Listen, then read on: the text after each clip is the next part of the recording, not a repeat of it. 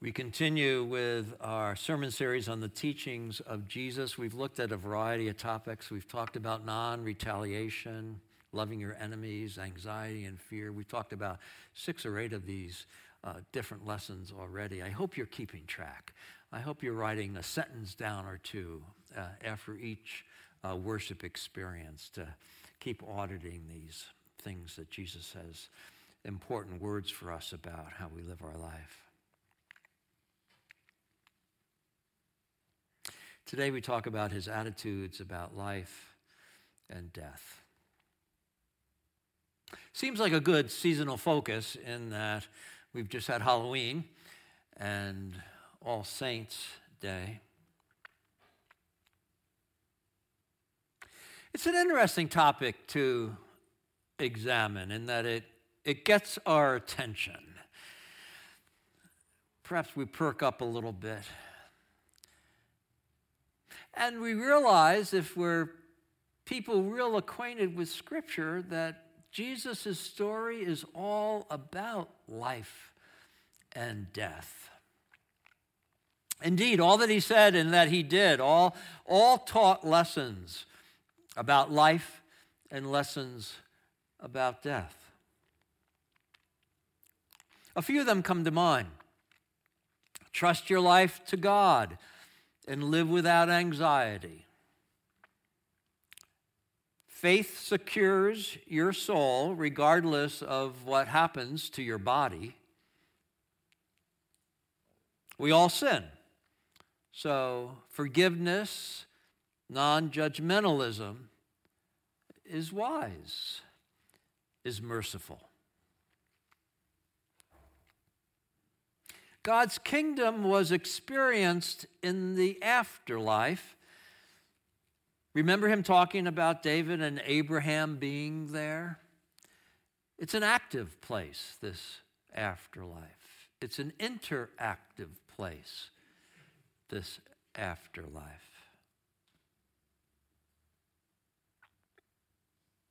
The afterlife is affected by how one lives this life. And he mentioned marriage, and he mentioned spouses, and he mentioned compassion in another lesson. Compassion being a key to the doorway of life to life. He taught how real abundant life begins with a spiritual awakening. That indeed we need something like a second birth to draw us into more intimacy with God. Well, today's scriptures highlight Jesus' teaching about life and death in what I would call a hyperbolic way, in an exaggerated way. Let the dead bury the dead. Dead can't bury dead. What is he talking about? What does he mean when he says that? You know, finding your life is really going to be losing your life, and vice versa. What? These are 2 difficult sayings, perhaps, that push the point to make the point. In the first, a potential disciple wants to join Jesus' movement. He's kind of caught up in the excitement of it all.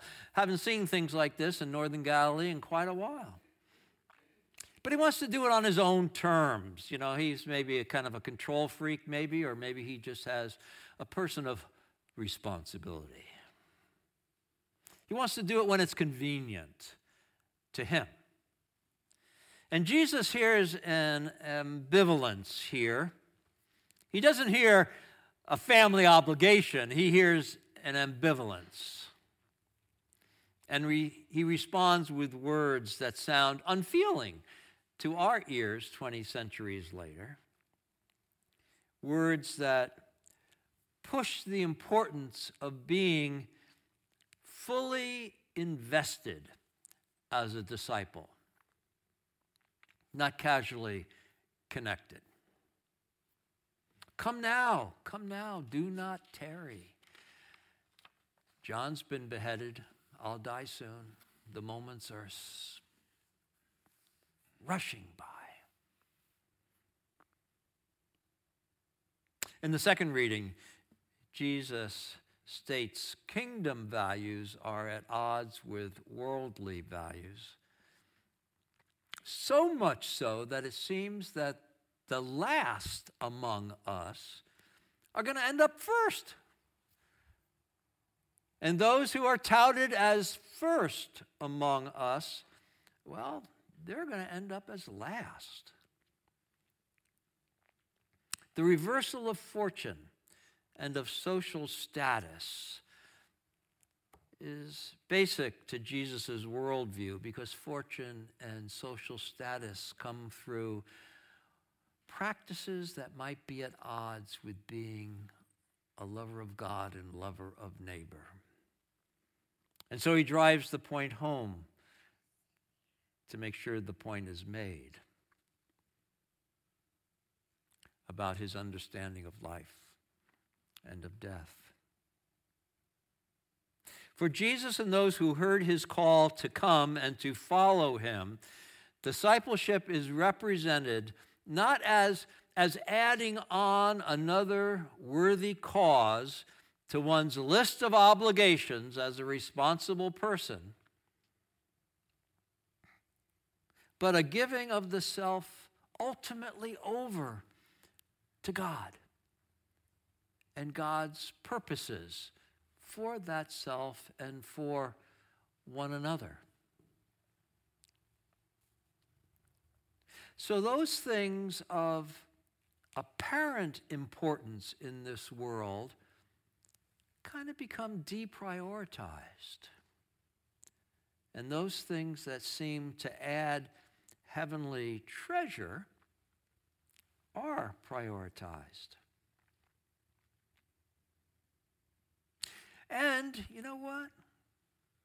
It's best to see life as a journey back home, Jesus is saying. Getting back to the garden. Getting back to God, where you came from. Jesus valued human life. Come on, he valued all of human life. He worked to help the marginalized and the oppressed people in particular, but he really was helping everyone that would listen, all who ever would listen to him, to see that God valued them nonetheless. To see that God loved them even, nevertheless. And to trust God's ultimate vindication for them, nevertheless.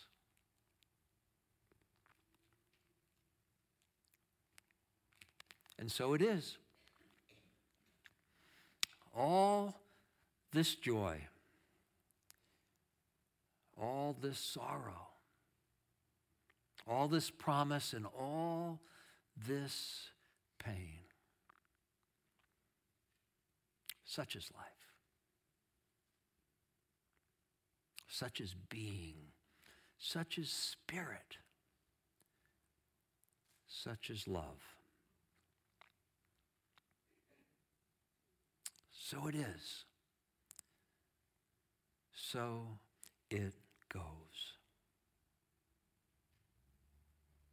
Now, do you hear those words from our anthem today? Thank you, Gloria, for all your hard work in making that happen, choir.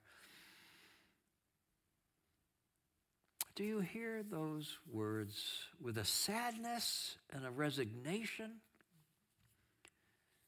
Or with an embracing faith in the mystery and the wholeness of life?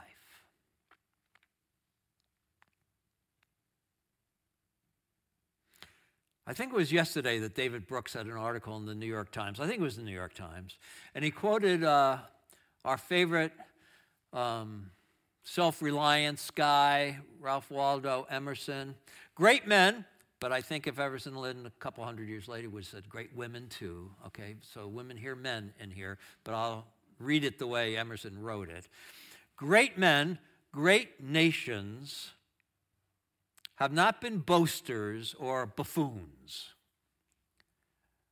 but perceivers in the terrors of life,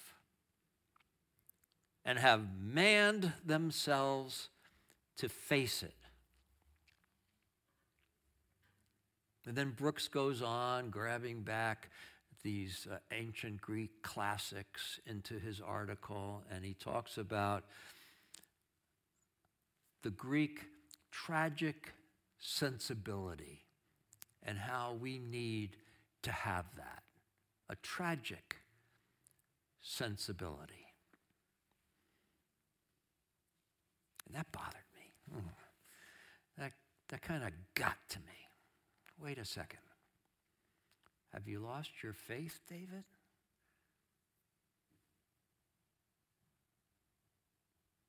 I call it an acceptance of the changes and challenges of life that are basic to life,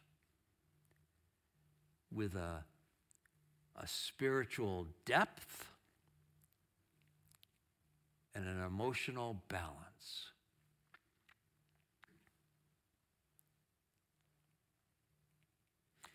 Just be at peace. Be in the presence of God and be open to it. And walk the journey with God. Walk the journey with one another. Take it all in. Smile and sigh. Smile and sigh.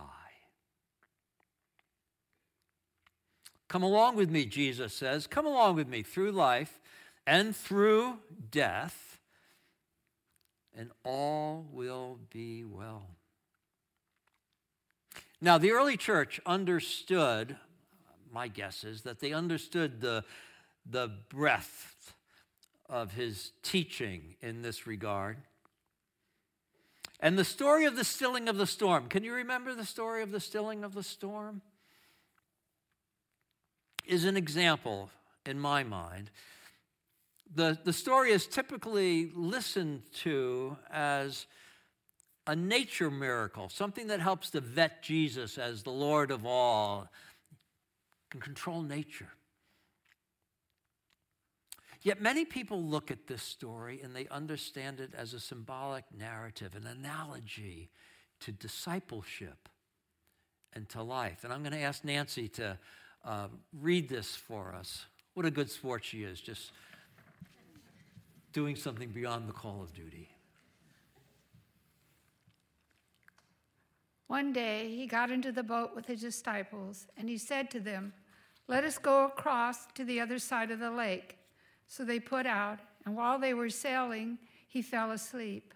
A gale swept down on the lake, and the boat was filled with water, and they were in danger. They went to him and woke him up, shouting, "Master, Master, we're perishing." And he spoke up and rebuked the wind and the raging waves. They ceased, and there was calm. He said to them, "Where's your faith?" They were afraid and amazed and said to one another, "Who is this then that commands even the winds and the waters, and they obey him?" Thanks, Nancy. Let's take a closer look, seeing a story of life and death and faithfulness with the stilling of the storm. So they're out in the Sea of Galilee. A storm is raging. Jesus is sleeping. The disciples are panicking. The boat is tossing to and fro. Waves all over the place. They're getting wet. They awaken him, and he steadies the storm, and he offers them encouragement to be faithful. Life is a sea. And all people need to cross that sea from one side to another. And to some of them, they just throw themselves in the sea and they thrash around and they try to get to the other side. Others get in boats and they choose the boat in which to get in to make their life journey. And some of those folk are called disciples and they choose to get in a boat with Jesus to make life's journey across that sea.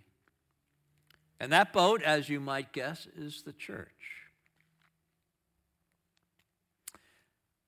And the church suffers persecutions and all sorts of storms, particularly back then in Jesus' time as he's telling this story. Yet it is sustained and it's ultimately redeemed by Christ. And so, hearing this, we would say to ourselves, travel through life with Jesus as your navigator in this boat. And Jesus will steer you well and will see with all the storms that arise that you weather them and you get to the other side whole. Our congregation's logo is the Methodist ship at sea. Do you see it that way? That's how I tried to make it. Do you see a boat with a mast that's the cross and the flames being the sails of the boat? You see that? Thank you. And it's sailing on the. That's what's supposed to be there. That's what you're supposed to see.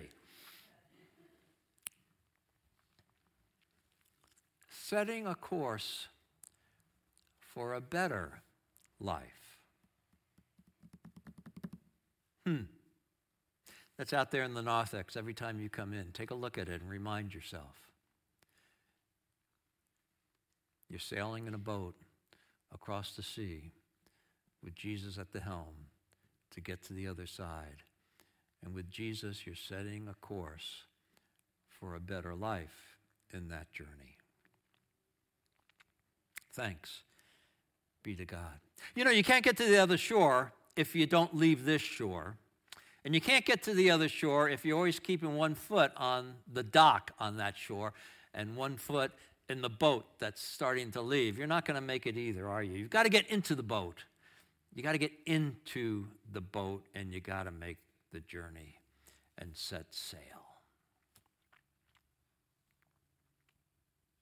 Jesus' lessons on life and death and discipleship give meaning to our living, I hope.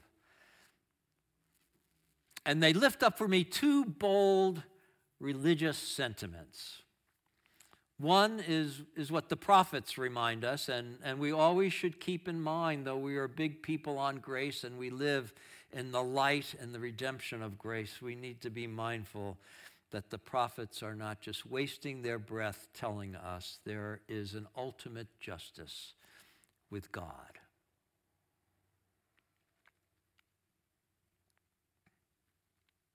And the second, as the hymn states, earth knows no sorrow that heaven cannot cure.